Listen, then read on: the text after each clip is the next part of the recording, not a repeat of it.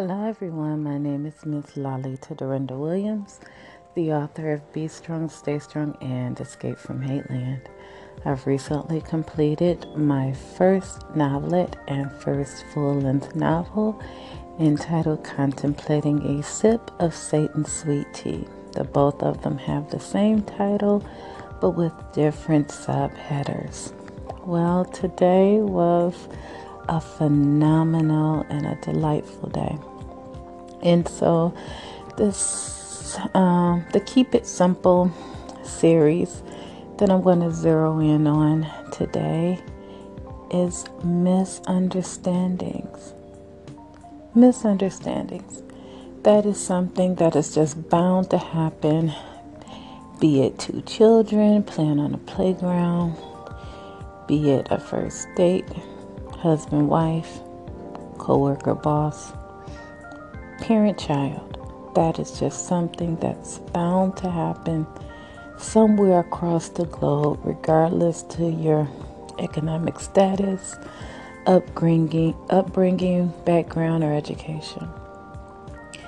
And this reminds me of a post on my Instagram page that I shared some months ago. And it said, only 10% of arguments are based upon what was said. 90% of arguments is based on how it was said. I said that to say this, especially in a husband-wife relationship. It's something about being married to someone where it seems like all of those inner childhood idiosyncrasies and insecurities, fears, regrets seems to come up and out. You forget we're there. For example, the husband may say something about his wife being knock-kneed when she walks. And it may take her all the way back to the playground when she was in the third grade, where the kids made fun of her being knock-kneed and said she walked like a duck. So the husband may just obviously notice something because the wife may have on a short dress or shorts or something like that. And the wife may completely just lose it, or vice versa with the husband. And he doesn't know that that may be a pet peeve or something that may encourage her to yield to feelings of insecurity. All I said is this. All I'm saying is this. Here's a homework assignment. The next time your spouse, peer, parent say something that just seems to touch that nerve, number one, take a deep breath. Count to 10 slowly. And if it really gets to you, count to 10 again backwards. And then go ahead and kindly let them know that, that's a particular area that may make you feel some kind of way. And if you, really care for me, I would really appreciate it if you wouldn't go there. And it's just that simple. If they genuinely care about you and love about you and are paying attention to the things and how it makes you feel, you should be okay. And this goes both ways. We can't have individuals constantly yielding to and being understanding towards you, but yet at the same time, when you're presented with the opportunity to do the same and you don't do it, that's something you don't want coming up on your fruit tree. No one wants to reap that. If you want apples, you plant apple seeds. So that's my simple truth for this moment. And the next simple truth that I will be sharing with you is honesty.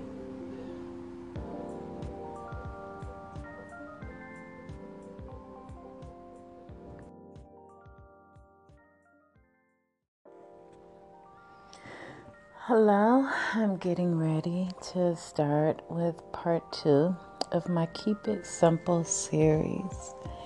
And I left off with saying that I was going to talk about honesty.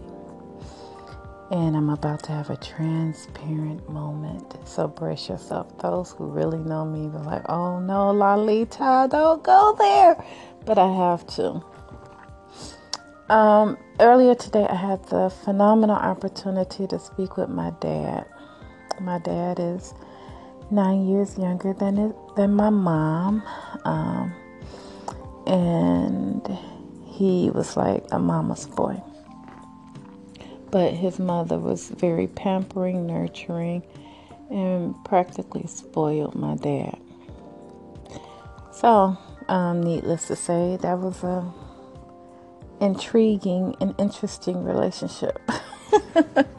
So when I got the opportunity to speak with my dad, he asked me, he was like, so do you have any plans on remarrying? And I said, yeah, as soon as my divorce is final. And I started laughing and he laughed as well.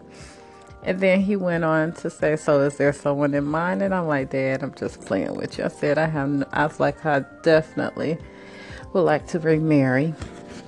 And I'm looking forward to it. But I just don't know when that will actually take place. It's like one step at a time. Then my father said something and was very honest with me. He said, one thing I want to share with you. The person may start off nice, understanding, relatable, all of that stuff. But once they really get in deep into the relationship, he said that's when you need to watch out, because that's when you'll actually see their true colors. He said, and I do not want you to end up with someone who is a control freak. Someone who's just constantly just trying to rule your life with the iron fist, iron thumb, and just control your every movement. Now, this was from my dad. And so then I was joking with my father and I said, so Dad, I said, so how would you feel if I was with an older man? Someone who's like 2 years younger than you. I'm 43. My dad is almost into his 70s. And he said I would not care as long as that person was not trying to control you. Y'all genuinely loved each other. And I knew he would take care of you. Not that I'm looking for someone who's old enough to be my father, but I appreciated my father's honesty and being honest with me. And I remember when I was in my late 20s and I was seeing this man. He had a degree, he had a good job, never married, no children, lived in a very nice area, wined and dined me, but he wasn't saved. And my father asked me, he said, I want to ask you this one thing. Did you have sex with him? And I was like, yeah, why? He said he'll never come to God. He said, if you marry him, he said, I know you won't lack for anything. You have a nice car to drive, a nice place to live. He won't stop you from going to church, paying your tithes. He will even come to church with you every now and then. But because you had sex with him, you have stood in the way of him coming to God, because you feel like you don't need God. I said all of that to say this. Being open and honest really blessed me. Have a good day.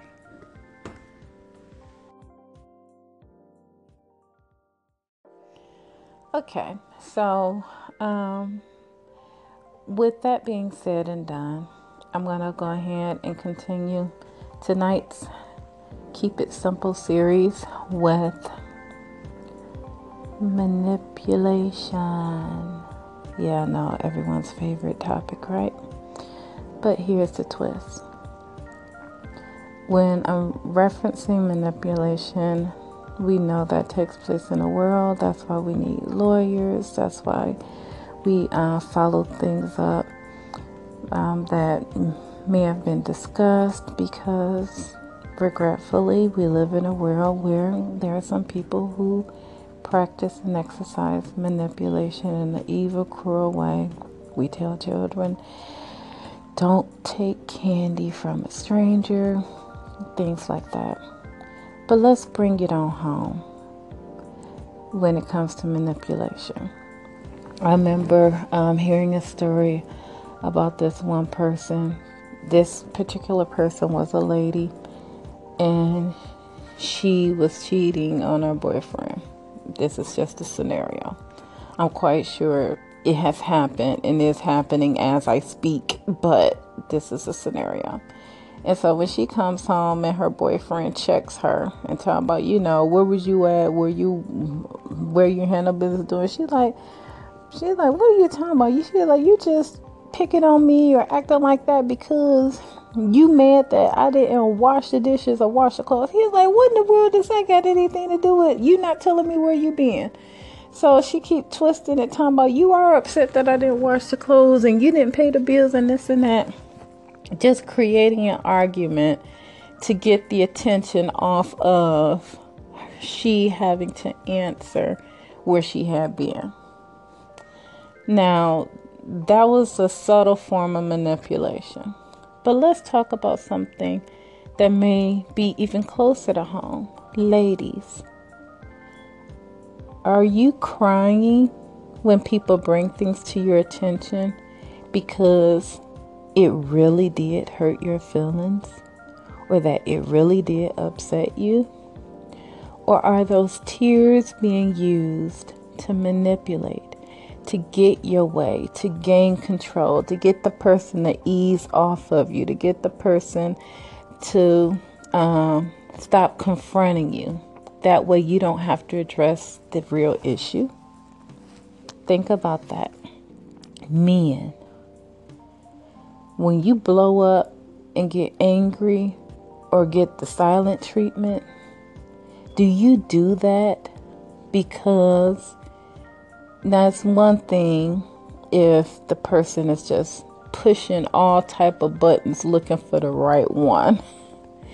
It's another thing when a person comes to you in a calm, subtle, peaceful manner to try to resolve a situation, and then you just blow up all out of proportion, or you just go into the silent treatment and shut the person out, rather than just going ahead and listening to the person and hearing them out.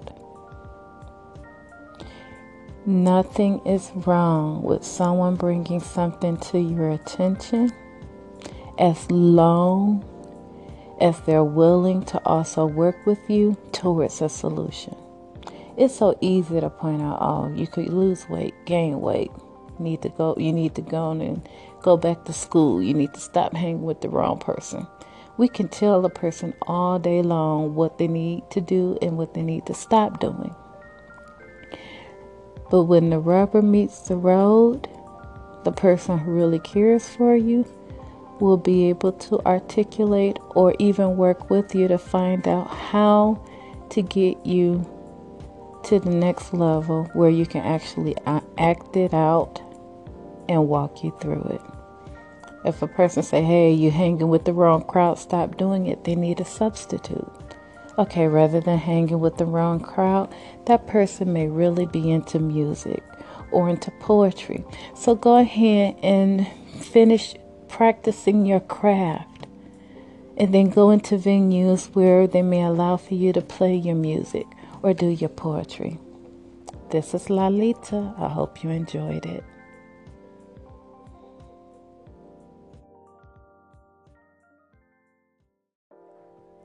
Again, thank you for listening. This is Miss Lalita Dorinda Williams.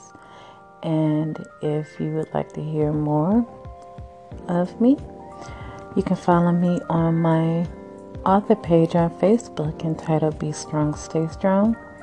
You can also visit my webpage, www.lalitawilliams.com. And I'm also on Instagram, the numeral _1_LLITA. LA_LETA. Well, until I'm available again, cast all of your cares upon Jesus Christ because He cares for you. And stay prayerful. It changes things for real.